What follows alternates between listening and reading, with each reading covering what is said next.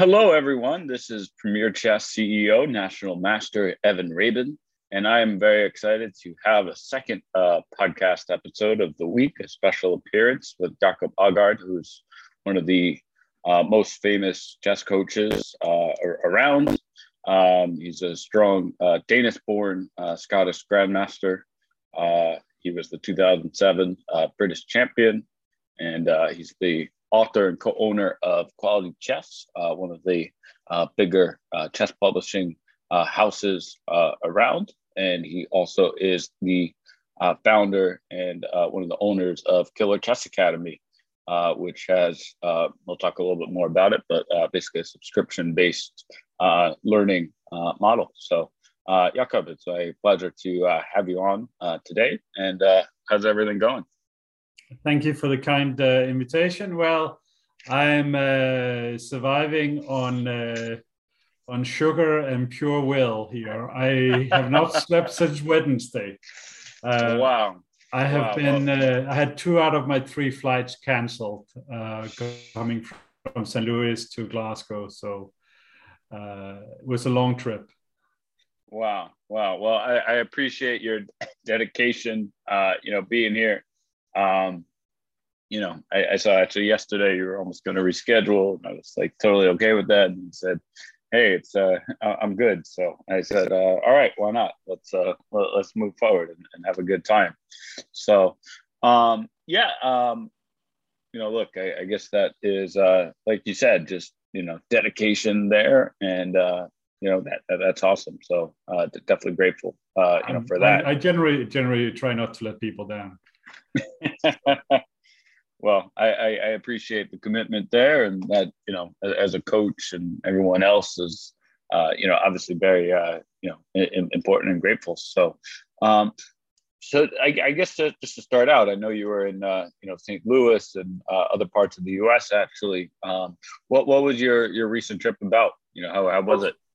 So I was at the yearly elite camp in Charlotte, together with Peter Heine Nielsen, Daniel Naroditsky, and Veselin Topalov as coaches, which was just as much fun as it always is. I think we had Charlotte had 57 participants in the camp this year, which was it was full. It was full on, and so the level was up to some strong FMs in the league group, and then it was a few of the kids which in the younger groups who had difficulty sitting still. So it was a big spread, but it was from 1,700 to 2,300, and I've done it now 5 times. Wow, that's amazing. I'm the only repeat from the original year. Wow. Well, I know, Peter is doing obviously some great work in Charlotte, and it's great to see you, as part of it. So, I go to Charlotte mainly for social reasons, I should say. I've played a tournament in May. I will play there again in 3 weeks, and I just I have a number of friends there. Of course, Peter Giannatos, I have Grant Owen, Alex Velasquez, Dominic, Daniel, Maya. There's lots of really nice people to hang out with there. It's a great place to go. And if you are in America and you're wondering if you should go and play in some of their tournaments, you absolutely should. They're very, very well organized. It's just a very good atmosphere to be at. Very professional. Yeah, well, I definitely agree. I was actually at their old site back in 2015 when Peter was actually just getting started. I was playing Blitz with Dominique and him all night. Actually, I was there for several hours. But since then, they've opened up a much bigger location. Started Norm tournaments, camps like the one you did. And so much more. So, it's great to, to see, just flourish, everywhere. So, Yeah, they also started now doing, I think, do they call it Alto, which is basically adult tournaments. They did one, and immediately was sort of there was some outcry that, oh no, that's discrimination, which is like, what, we have junior tournament, senior tournament, and women's tournament, so why can't we have adults tournament? Like, I want to play in the junior tournament. I self-identify as an 8-year-old. I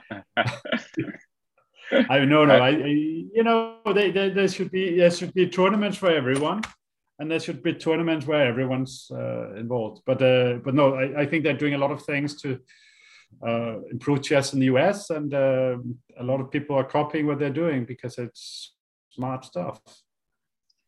Well, I remember, my friend and mentor, Bill Peterson at Oracle, when I was back in corporate America, always said, there's no reason to reinvent the wheel, so if it's done before, just keep up with it and, move forward and learn by, what's already done. So, and even that quote is not original. So of course, but look, it's just a good way to, look, it's a good way to be, the most productive that you could be, So, so I guess to start out, I have had other, top UK grandmasters, on the podcast, mostly from, England, and I've had Nigel Davies, who's Welsh. But what is the chess community like in Scotland in general? It's pretty basic. We have the Scottish Championship, which is often an international tournament. This year, it's a little bit less strong than it was before COVID. Mm-hmm. We have some weekend tournaments. We don't have. We sort of struggled with new talents coming through.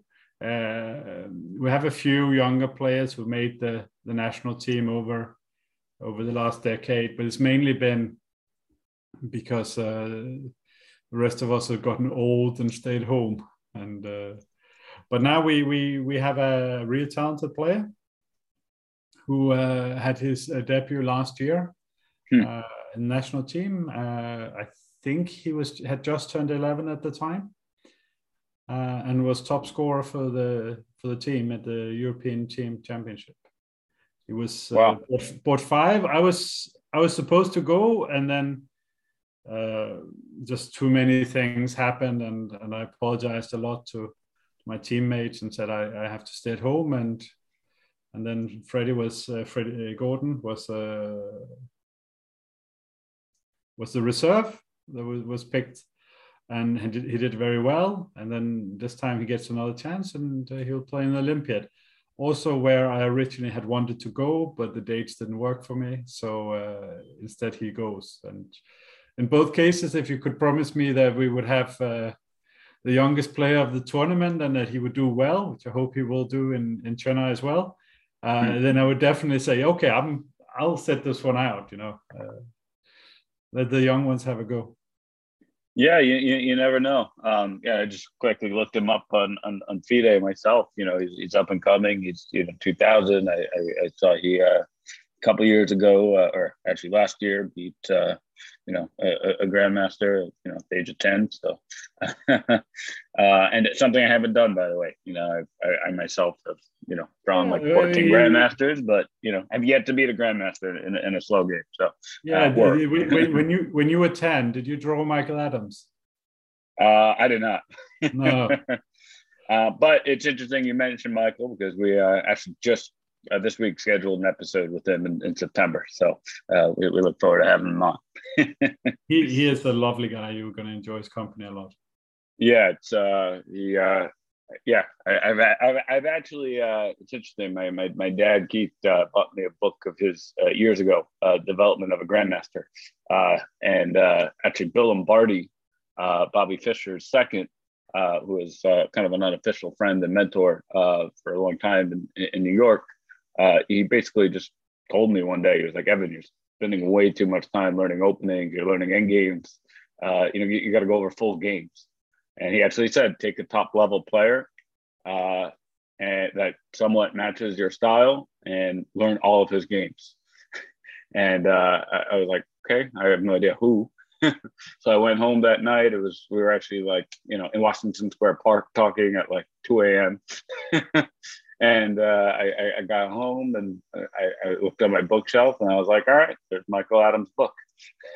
And he became the player that I went over all of his games at the time. Yeah, I see him as a continuation of a very classical style, sort of starting with Capablanca. I'm thinking who would be the 60s representation of that style. Not entirely sure. Spassky is sort of a bit too aggressive.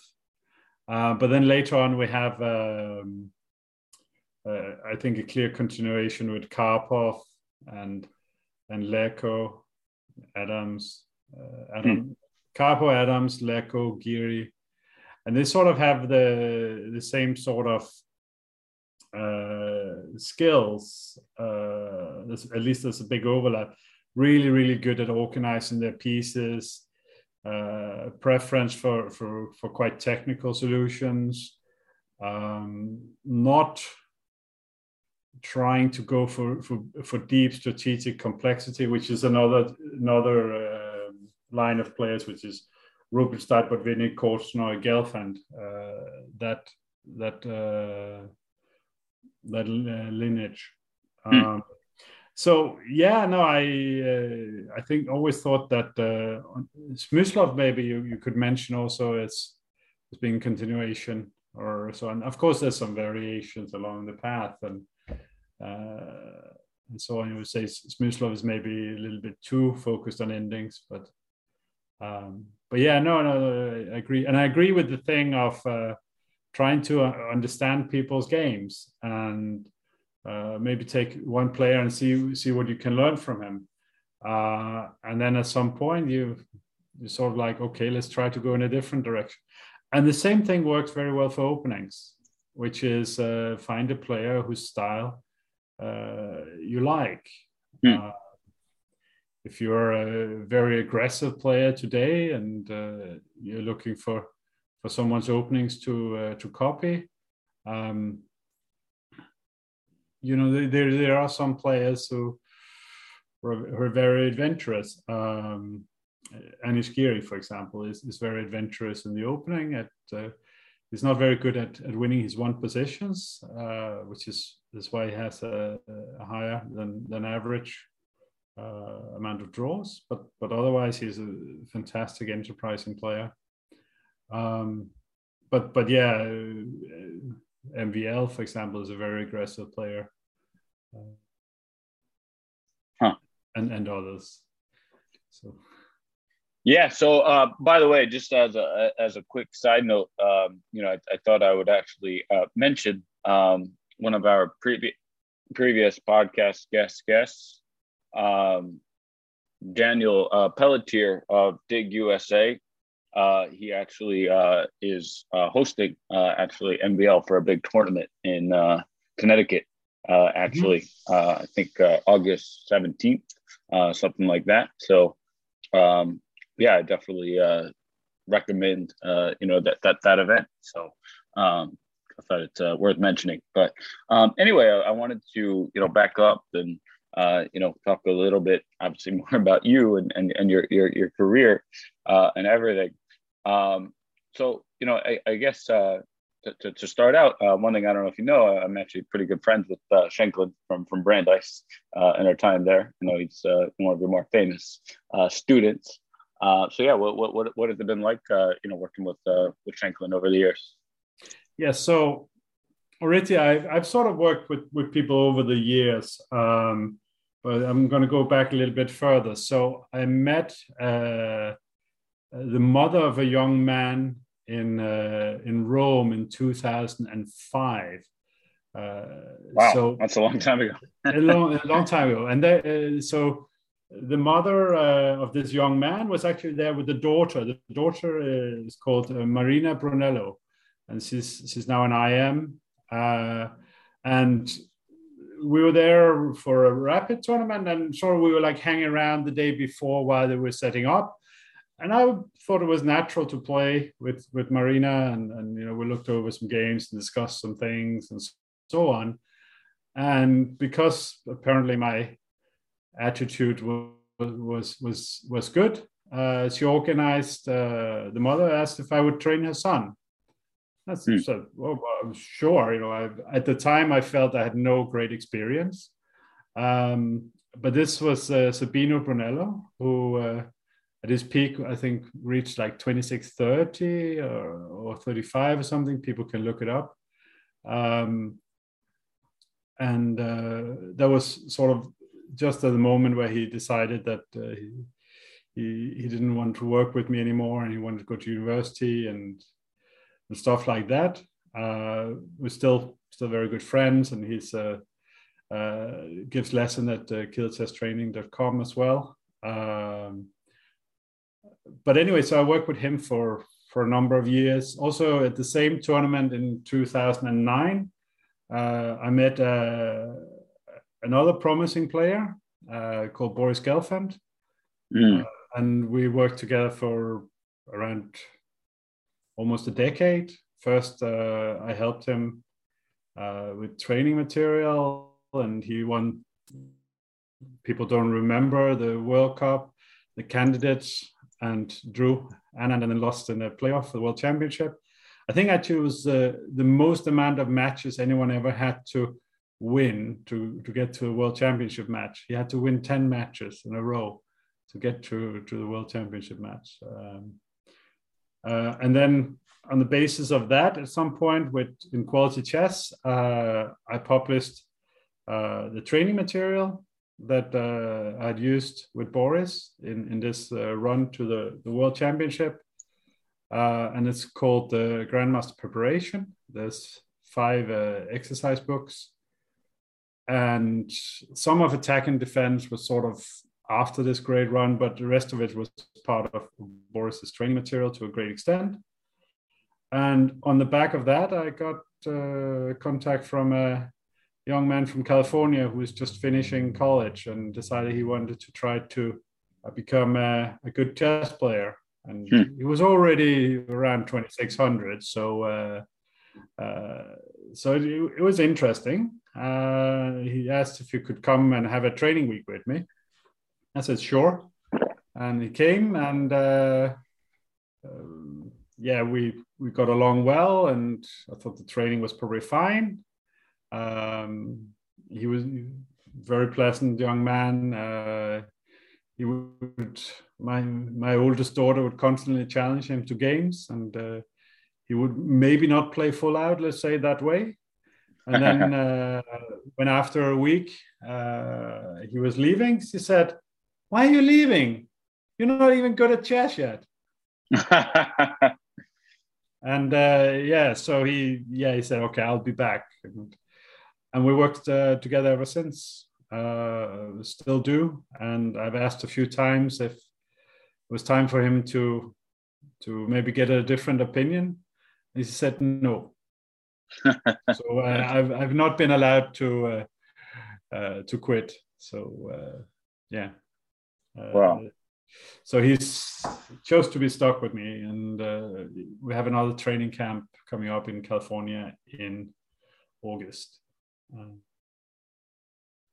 Very cool. And I mean, I'm sure that this has obviously been asked to you before, but what is the day-to-day of training an elite player like Sam? Even me, honestly, from time to time, I teach 1,800 2,000 students, and I'm just like, okay, what do we do today? Do we go over a game? Do we go over their recent games? Do we look at openings? So what is I'm sure it varies too, but what is it like? A typical day of in training an elite player. Okay, so the most important, I think, as a trainer, and I know this is why a lot of people have private chess tuition and then stop, is a lot of trainers just show up like, what are we doing today? Which is not what people want when they hire someone they think are qualified to teach them something. What they want is someone coming in and say, okay, this is what we're working on. So with Sam, there's a lot of functions. I don't do openings, not at his level. I do openings at a reasonable levels. I play the opening myself. I played it in all my games as far as I can remember, and I've done preparation at times. That was good, but I don't do it to the extensive depth which you need to enter the top 20, where I think Sam's like 24, 25 at the moment, and for sure top 20 is the next target. So he works for someone else for that. So what I do is basically everything else. I help him with psychological preparation. I help him with generally analyzing his game, talk about his game, reflection on his game. I talk about strategies for tournaments. We talk about how the opponents are playing in a specific way to approach them. The weaknesses, which type of game that's where we can get into territory where Sam is better and they're worse than normal. And this is one of the things that often is a little bit surprising to people, that I actually teach quite a lot, where I find, collect, and review material, and then I have him sitting and solving it, and I explain things, and I explain the thought method he should try to strive towards. It's always about striving towards an ideal. It's never really achieved, and I also explain a lot of things. The fact that I constantly hang my pieces, which is my main trait as a chess player, doesn't really affect the level of my understanding and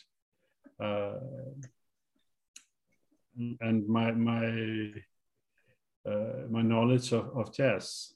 Obviously, I also learn a lot of things from him when we're working. But yeah, I do actually teach, and I also work with other players of top 100. And if a player comes to me at 2650, which happens from time to time, more often than you would think, and ask for advice, my first approach is to try to find out in which area of chess they are totally, absolutely inept. Because since they are only 2650, there must be something they absolutely don't understand or can't do. Which I know that it sounds like a lot and like, come on. But everyone have weaknesses, and chess is incredibly difficult. And I'm not saying at all for a second that I could do better. I'm saying that I have specialized myself in helping people so that they can do better, which is a very different approach. It's not about being good at chess, but being good at helping people improve. So I remember actually the last time I actually saw Sam in person in New York, maybe about a couple months before COVID, a while ago. I actually asked him, like, what's the biggest difference between you and typical grandmaster? You're 25, 50. grandmaster.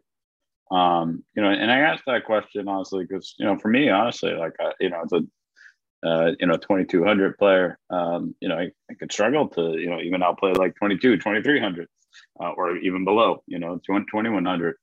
I just played in the World Open this past weekend. And, pretty disastrous tournament actually, with 4.5 out of 9. The under 2200, but it could be challenging. So, and one thing he kind of surprised me about was like I'm just like honestly flat out better in all parts of the game, compared to 2550, 2600, opening, middle game, end game. I was like, okay, wow. Do you have any thoughts about that, or what like specifically separates grandmasters and like super grandmasters? Well, the thing is, so I think my current rating is around 2475. I couldn't tell you the exact number. I gave up caring once it dropped below 2500 many eons ago. But I remember, when the tournament where Boris and we started working together, they had a press conference before the tournament, and of course Boris was the main guy there, and it was like 2 hours, 2.5 hours, and I was there. I just sat and watched, but I was part of the panel. What is the difference between you and Boris? And at the time, I was 2550, maybe. I was never 2550, so I was a little bit less. Maybe I was 2535 or something like that. I was close to 2550. And I was just, well, the difference between Boris and me is the same as between me and a 2200 player. It's massive. It's just simply massive. Wow. And at the time, Boris was probably top 20 player. Of course, he maybe he was 15 or something by rating. But of course, he was much stronger. He was never very good at beating lower rated players. It's sort of the opposite of Firusha. So Boris was dangerous to everyone, but very solid. While could beat anyone, but not very good at. I used to joke that it was not very good at beating Van Vele, not because Van Vele is not a fantastic player, he absolutely is, but because he was very often the lowest rated in Vacancy, and rating there's often a difference, a sizable difference if you're very good at beating players who are around top 100 compared to making +1 in a top 20 tournament. So, for example, we saw recently Firusha was number 2 in the world, and in the run that took him there, he won against Mamedyarov, but otherwise no players over 2700. Just a very big score against only 2650 players. So that's the rating. So of course Boris was fantastic already. He was 3rd in the Mexico World Championship and so on.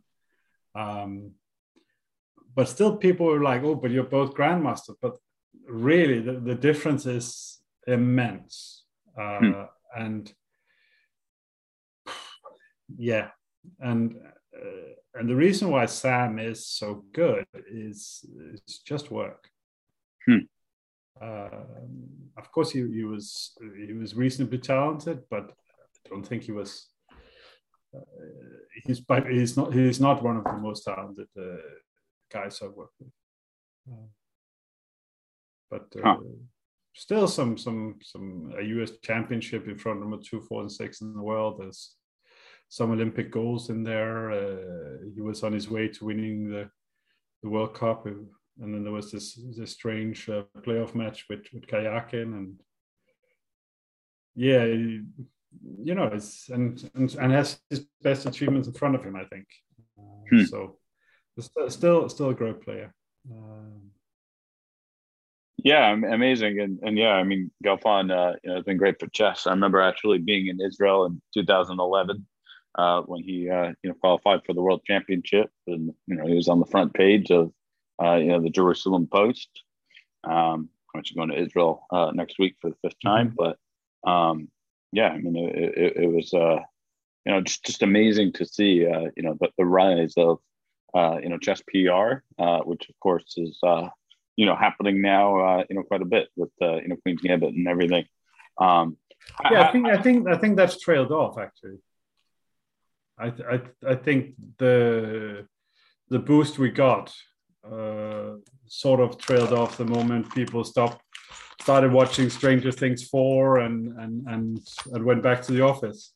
I think we had a great boom in chess, and some people will have stayed around or have rediscovered chess or something like this. But I think the new influx of people that because of COVID and the Queen's Gambit, I think they stopped.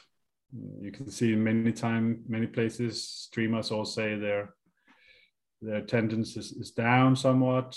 It's not down to what it was before COVID, but it's down compared to those things. And Play Magnus, basically they flatlined also their growth, and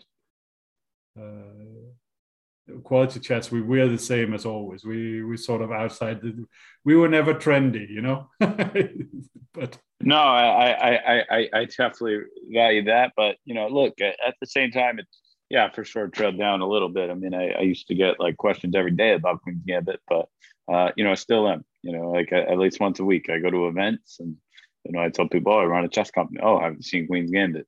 It was like initial reaction, to the question, right? It used to be, wow, I didn't even know chess is like an industry, So it's definitely still around, and hey, I'm grateful for it. So, one thing that I listened to on your interview yesterday. Well, the episode was a little over 2 years ago, but I was listening yesterday to your episode with Ramesh on Ben Johnson's Perpetual podcast, and one of the things that both of you were speaking about that I really liked actually was it's better to do less puzzles than more and get them accurate. If you do puzzles incorrectly and you practice it, all you're going to do is basically learn how to do things incorrectly. So in a similar vein, I went to the gym last year quite a bit. I could go back more, but my friend Adam Trudy's Atomic Total Fitness, Adam of course has been on the podcast as well. He is his trainer, Michael, kept saying a million times, like, much rather do like a smaller rep, but actually do it the correct way every time. So what suggestions do you have for tactical improvement and just like practice? Yeah, no, like you don't want to be lifting things in the weight in a way that put pressure on the wrong parts of your body, which is basically the skeleton rather than the muscles. In chess, you don't want to develop bad habits that then accumulate and stay with you. But there's some distinctions which are important to make, and especially one I think most people don't really grasp, which is between tactics, combinations, and calculation. Mm-hmm.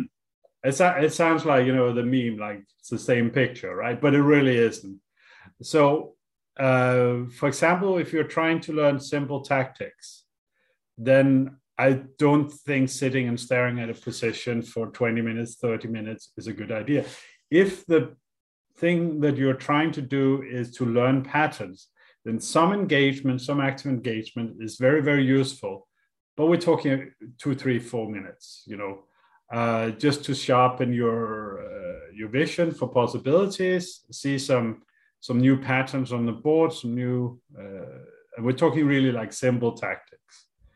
If you're trying to do combinations, you should think and try to really look for these thematic ideas, but it's in a more challenging and dynamic way, and it always depends on your level, what is more challenging, what's more dynamic.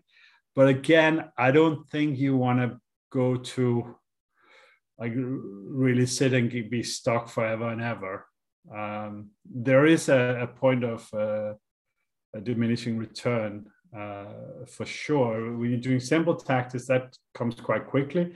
When you're trying to solve not too difficult combinations, but reasonably challenging combinations for your level, it does strike in at some point. You wouldn't want to spend like an hour or maybe even 30 minutes on something like that, but 5-10 minutes feels like you're really trying, and then so on.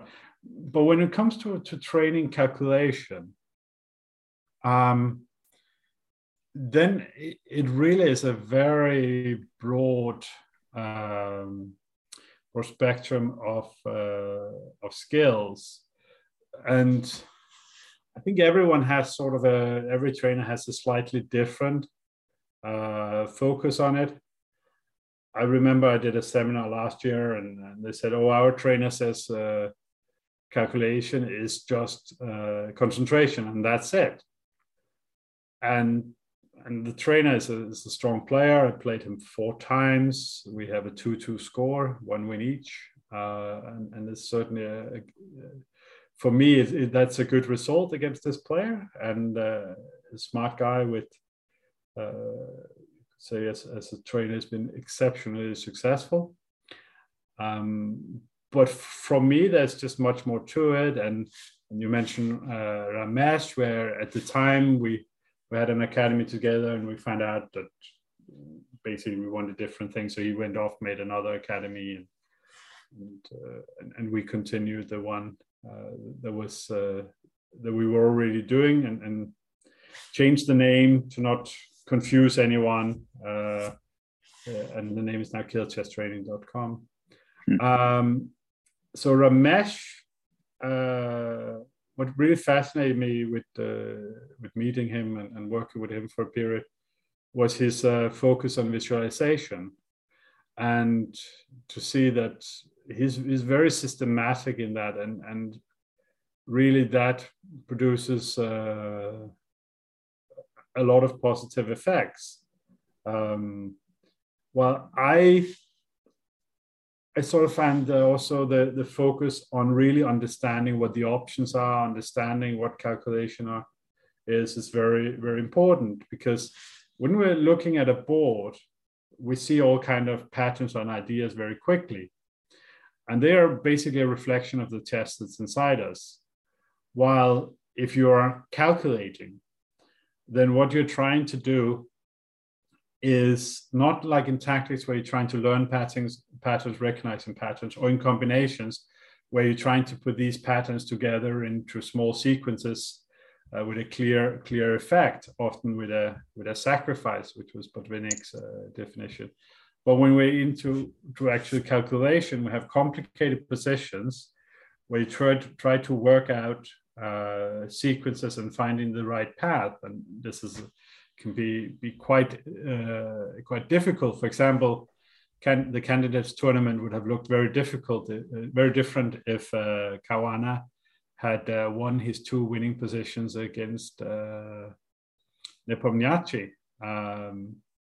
but he didn't, and it became the way it became. But for me, calculation is finding the things you don't automatically see. It's more than just the patterns which are already in you, and there's a lot of technical aspects to it. I had a training camp with a very good amateur player recently, and I gave him this position, which is one of my favorite. I'm not going to mention which one it is because I'm going to do more with it one day. And I asked him to find 5 options, 5 serious lines of investigation. Basically, I normally say it's like a 3-move sequence: my move, your move, my move. So it sort of has not just a move, but it has a direction. It's an idea. I asked him 5 ideas in 15 minutes. He said, okay. So he thought for 15 minutes, and it was clearly struggled. He had like 2-3 serious ideas, and then in the end, he scrambled and made it 5 ideas. And I said, okay, now another 10 minutes, five more. And he was like, what? I'm like, please, come on, I'm serious here. Okay, so he found 5 more, and then I did it again. Another 10 minutes, 5 more ideas. And he came up with some ideas in that position that I have never considered. Nobody had ever considered. I've shown it to at least 100 people. But he didn't come up with the first move, even not even just the idea, like the little sequence, but the first move that was played by Bulgaevsky. So it's like thought for 35 minutes just with finding ideas. I didn't even consider what was played in the game. And the skill of just finding ideas, for example, is vastly underrepresented in chess literature in general, and understanding of it. And of course, it's what's known as candidate moves. But the idea that it calls candidate moves sort of annoys me a little bit, because then people are just finding a move. Oh, you could play bishop g5, and they have no intention of going there with the bishop, or no purpose for it. It's just they saw that it was possible to go there, and now they found a candidate, but it has no intention and therefore lacks value. So that's a very long and complicated answer. So no, basically, people should know the sort of the reason why I'm trying to be on various podcasts and so on at the moment is I have a long and complicated book out. Coming out in paper in 5 days. It was already out on Forward Chess 2 days ago, which is called A Matter of Endgame Technique. Well, that was my next question. So there you go. Which is less than 900 pages, as we say. And if they ask how much, we say less than 1% less. Wow. 896 pages. Wow. So, yeah, I mean, and that, by the way, is important. My friend, Robert Hungaski, who you likely have met, at some point, we roomed together at the US Open. And one thing that he really surprised me with, honestly, I finished my game relatively early, this one round, and, I was literally about to fall asleep in the hotel room, and he comes in, and he's like, "Evan, I gotta show you my game," and I was like, "Sure, why not?" I got out of bed, literally, to look at the game with him, and honestly, he was playing someone who was around my level, more or less, like 2200, and honestly, when I last saw the position, I thought it was a pretty equal endgame.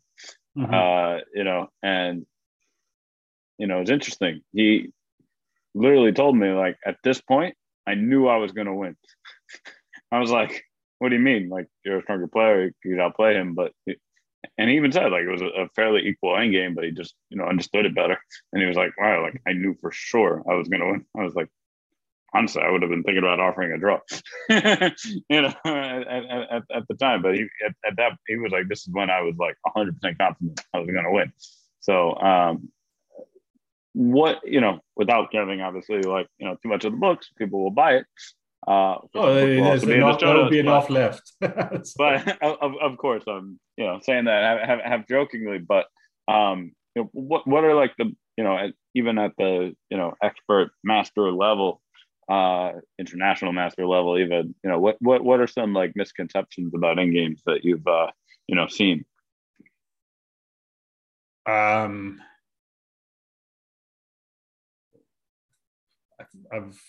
I've seen so much general lack of understanding of endgames, which of course started with my own lack of understanding of endgames. It's nothing of this has ever come easy to me.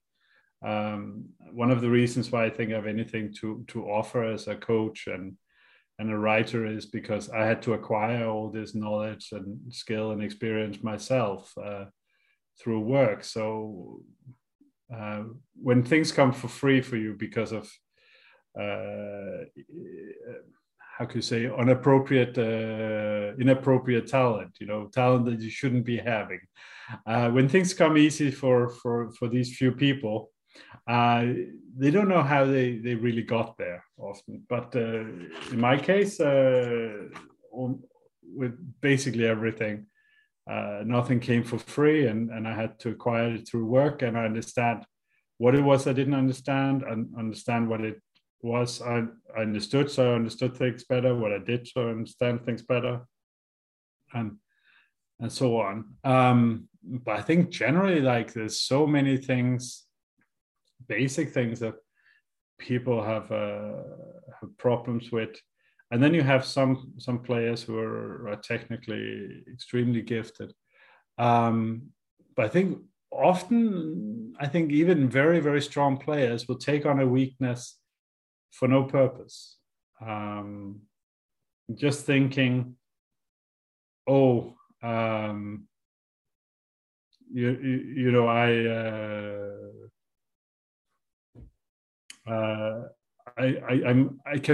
don't really have to worry about this. You know, it's just a little weakness. It doesn't matter. And then they're going to sit and defend it for 30, 40, 50 moves. Another thing I had with a student who, he lost a pawn, but they were in the position was totally defensible with queen, bishop, and rook, and it was unpleasant. They had opposite color bishops, so it was unpleasant. But you know, it was defensible. But he simply didn't understand at all how to navigate in the position. Didn't manage to improve his position at all. He was constantly trying to look for some quick fix to the position. I've seen this so much, where a player is worse, and especially if he's also a slightly worse chess player. But if he's worse, but nothing bad actually should happen to him, people still really don't know when to be active and when to be passive. It's a very, very different, very difficult skill. Also, you know, when should you try to push your pawns and you know, use the dynamic possibility of the position, and when is the time to just be calm and collect weaknesses and not sacrifice anything to have a pass pawn. I have a lot of, especially in chapter 2 of the book, I have a lot of these, you know, on one hand, on the other hand, examples where basically getting a feeling for these things, hopefully through seeing these examples, will help people. But I think people's technical skill generally is not that high. So even at grandmaster level.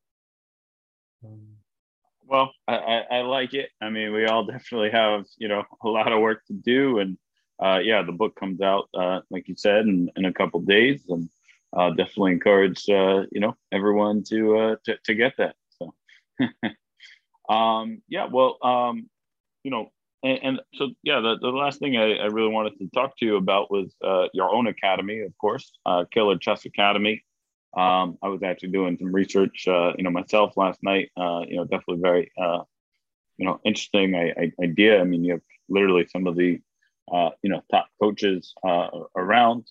You know, not only yourself, of course, but you know, Shankland and many other of the, you know, elite players, Shaporonov, you know, many other great coaches, and yeah, you know, you get you know, pretty much access to as much lessons as you want. You know, definitely seems like you know, a great deal. So, could you give us you know, the elevator pitch for Killer Chess Training? Yeah, so killerchesstraining.com. So the basic concept of it is that we have a lesson every day, and obviously it will never be satisfying in the way that everyone can attend a live lesson every day. Our academy runs basically in 3 time zones. We run down the Indian subcontinent as being a time zone. We run down as Central Europe being a time zone, even though we always align everything with London time, because otherwise we make mistakes in the academy, and then we go by US, and which of course is quite a time spread in itself. But we have live lessons every day. Sometimes we have 2 a day. We have generally we run courses. Most of them are about 13 sessions. So if you come into the academy at some point and you miss some of the earlier thing, you can always catch some on repeat. You can always catch live lessons at repeat. Some point when courses are finished, there's a 2-3 week period where you can still catch them up. Otherwise, we package them up and put them in our shop, where members get a very, very big discount, but they don't get access to everything that ever was. And part of the reason for that is that there can be sort of an overwhelm that leads to paralysis. It's much better like, these are the courses now, choose whatever sort of you want to get going, and then forget about the rest. And yeah, we have many experienced coaches. We have, as you mentioned, we have Sam, we have Julian Arismendi, who is one of the top Spanish coaches. We have, as you said, we have many strong players. We have Mikhailo Olekshenko, who is one of the strong Ukrainian coaches, a very strong player also. We have Alexander Motilev, who was the Russian national coach, and is now playing. And the whole Russia thing is very, very complicated. Let's not go there. But Motilev is in the academy with the total approval, blessing, and of Olekshenko from Ukraine. And we thought, the Ukrainian guy says that he thinks he should be there, then that's all. We don't have a right to decide on that complicated issue. We have Chiparinov, as you mentioned. Adams gave a series for us and has said that he'll probably be back. We have had various guest coaches, Gelfand, of course, Anand, Peter Heine Nielsen. I think we haven't had, we're talking to him. We're hoping to get him, and others. We have some tournaments we hold on Lichess. If you look us up, we have a few accounts as the academy on Lichess, and one of them anyone can join, where we have tournaments, and we have one arena tournament tomorrow. I just to prove everyone, I just only throw people out who are starting like, oh, my academy is better, so on. On the stream, it's like, okay, you're very welcome, but your sales talk should be somewhere else. We have players from various levels. So we have players who are like started at the academy of maybe like 1,200 and now have improved quite a lot. We have 2 guys who became GMs in the last year. 2 guys who became IM very recently. One of them in his 3rd IM norm, he made half a point over the GM norm, which was quite nice. Another kid who made his first GM norm. Another kid made first IM norm. So we have these strong players. We have 3 top 100 players. They're not so visible, and they sort of keep to themselves. So it's one of them, Sam, who follows classes and does the homework, which is maybe the thing we're most known for. That every week we have homework where people can print it out and send their suggestions in by the end of the week, and then we mark it and we send it back, and we have a class where we go through all the solutions and explain everything, and try to sort of keep people going. People who have continuously done the homework have continuously improved. So a lot of the people I was talking about there, I know them mainly through the homework.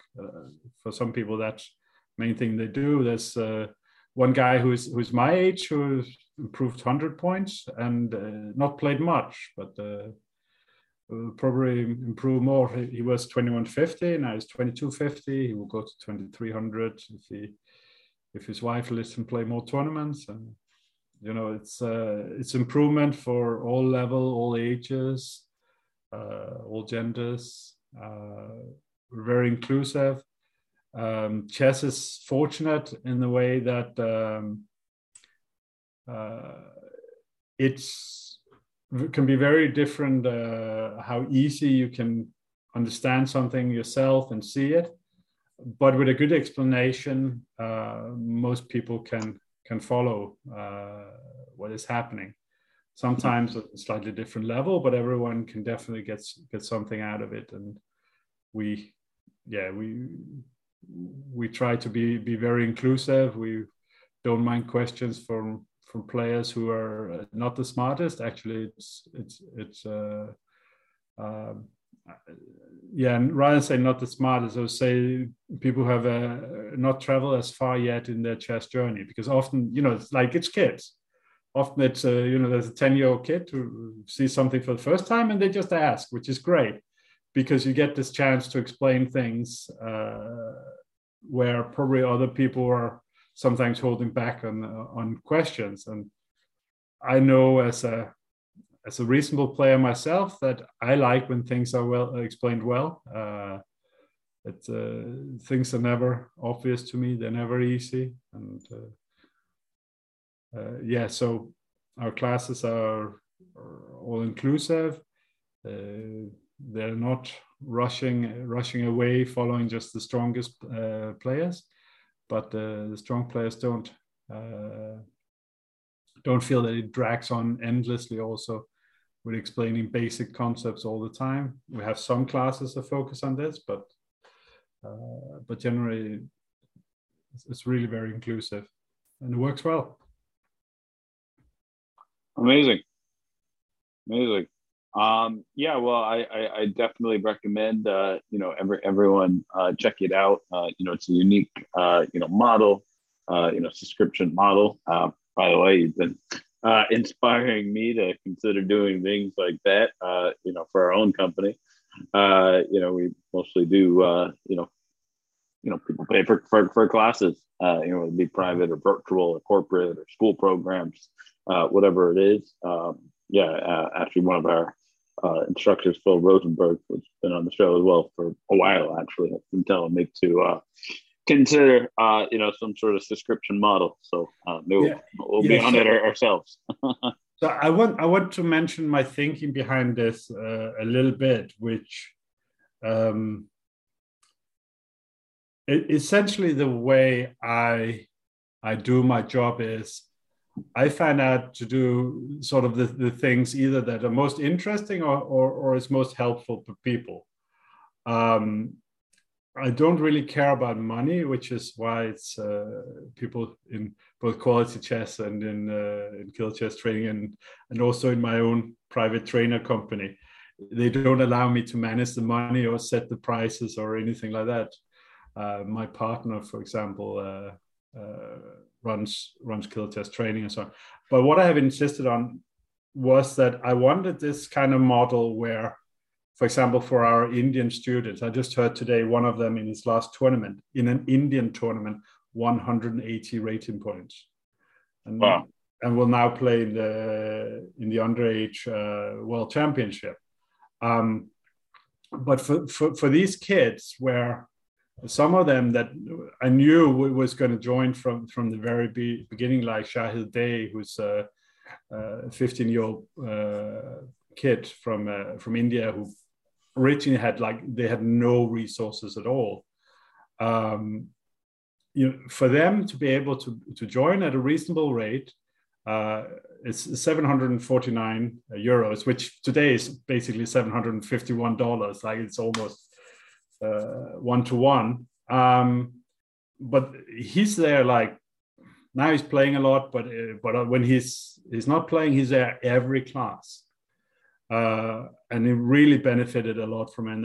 And there are other students of ours who have lots of time, lots of passion, lots of will, but don't have lots of resources. And for me, it was very important to have a model where we set up so they could benefit immensely, while at the same time, if it was someone like myself with a day job and kids and a girlfriend and other interests and so on, I would follow like maybe 1 or 2 courses a week, and still it's a good price. It still is a fair deal. There are many other models out there who have different ethics and have a really more like the more exclusive, and you pay for the exclusivity and the intimacy a little bit. I don't see that that's how I wanted to do it. I wanted it to be open rather than exclusive. I wanted to be affordable rather than trying to maximize profit. I understand very well that I'm in a privileged situation where I don't actually have to think about that, because I already have sort of made myself secure, financially secure, not rich, but I can pay the rent, and I can also pay the rent next year. I cannot pay the rent in 10 years if I stop working, but I can pay it next year. And that gives this kind of freedom to like, what do you actually want to do with your time? So I'm not criticizing anyone else's models. I'm always terrified of being seen as full of it or anything like that. It's just, I'm very comfortable doing this. I'm having a great time. We're really, really enjoying it. I feel it's like it's a club, it just has a membership fee. I play in a tennis club, and I can tell you it's much more expensive than this academy, and there's not as many lessons. Still,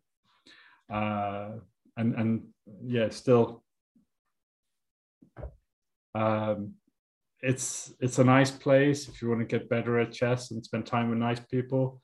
Obviously, you should go to Premier Chess, but otherwise, if for some reason that is unavailable to you, if Evan he's too busy and is overbooked, you can always check us out. Well, look, I it's funny. I look, my very good friend Shelby Lorman, the director of American Chess Equipment, and now also recently took over his father's, or on the way towards taking over his father's Rochester Chess Center. He always likes to say, right, rather than fight for each slice, grow the pie. So look, I truly like, I don't view Killer Chess Academy as competition, per se. Rather the opposite. I've had many other chess program coordinators and organizers on the podcast. And by the way, I do even occasionally get questions like, look, why would you have someone like Jacob Bogard, on your podcast? You're technically, promoting another chess company. But, at the same time, I don't view it that way. Is it very possible that someone listening to this, might go to, your company and not us? Yeah, it's very possible. And you know what? I'm happy they're going to a great company. But yeah, so it, the principle of the flower districts, right? So this is originally this come out of the Netherlands, but you also have it here in Glasgow, where I live, where we have an arcade with jewelers, and there's like 20 jewelers right next to each other, and you would think, why would you do that? Because you're competing for the same customers, but actually it's the other way around. Everyone is coming there. I think our big competition in chess is apathy. I think it's very, it's very useful. And this is something that was taught to me, and I just accepted as being correct. Matthias Wöllenweber, who is the founder of ChessBase, he's simply the guy who made the program. When I told him in 2004 that we were founding Quality Chess and we're going to have a book out and so on, I was actually in at the ChessBase offices to record a DVD, and he said, "That's fantastic. It's really important. There's a lot of people who do good things in chess, so that we can keep people interested." For example, at some point, people were telling me, "Oh, it must be great for you in Quality Chess.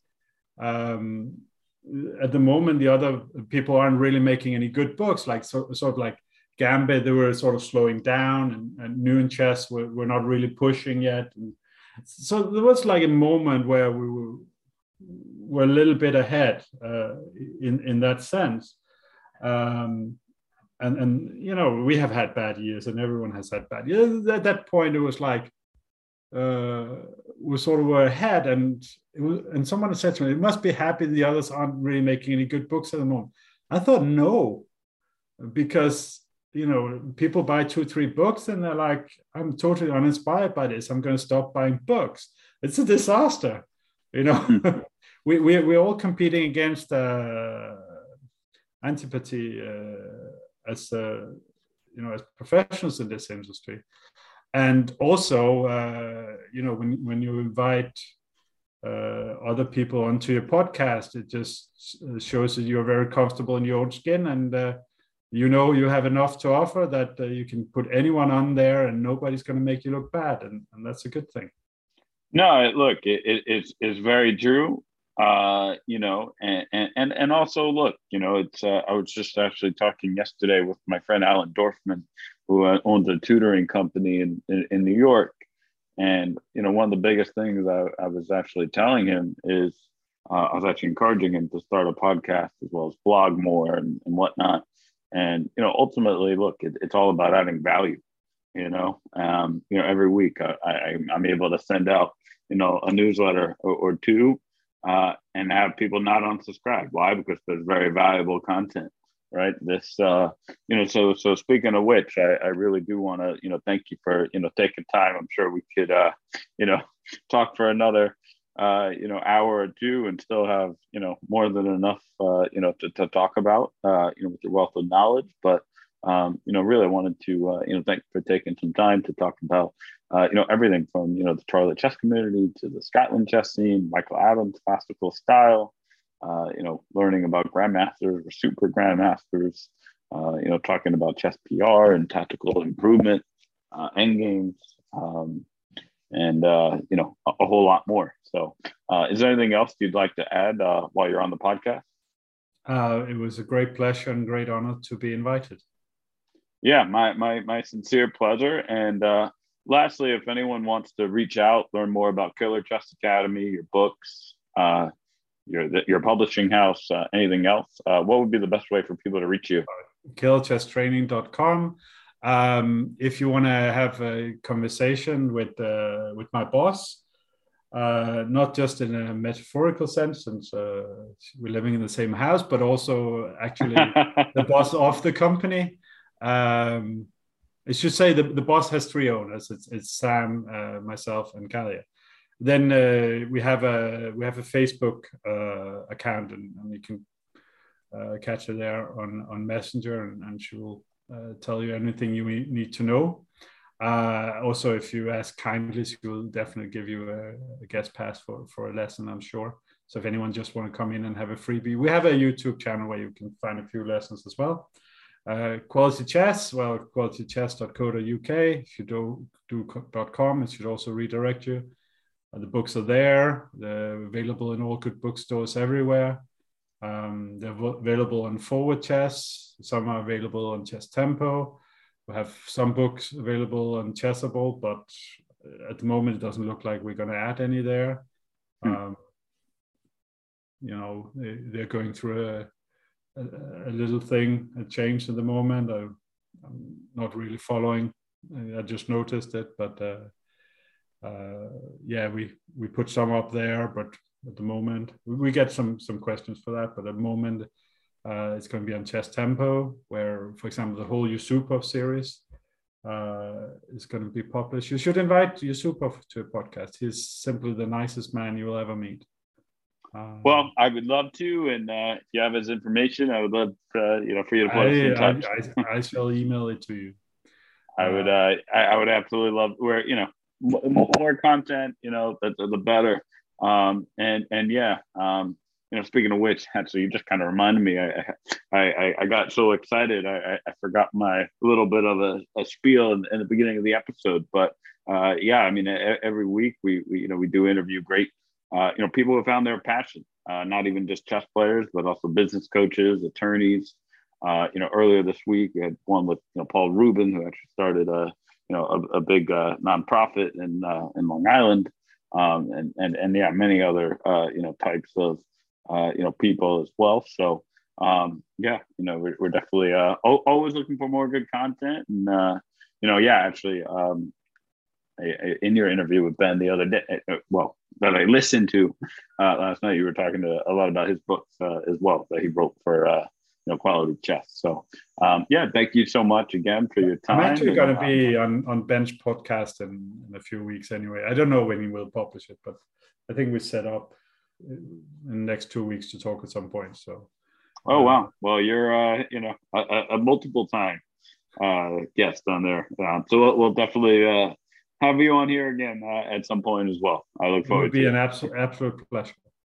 Take care. So, thank you, and I look forward to meeting you in person one day. Have a great day. Absolutely. Bye. Bye.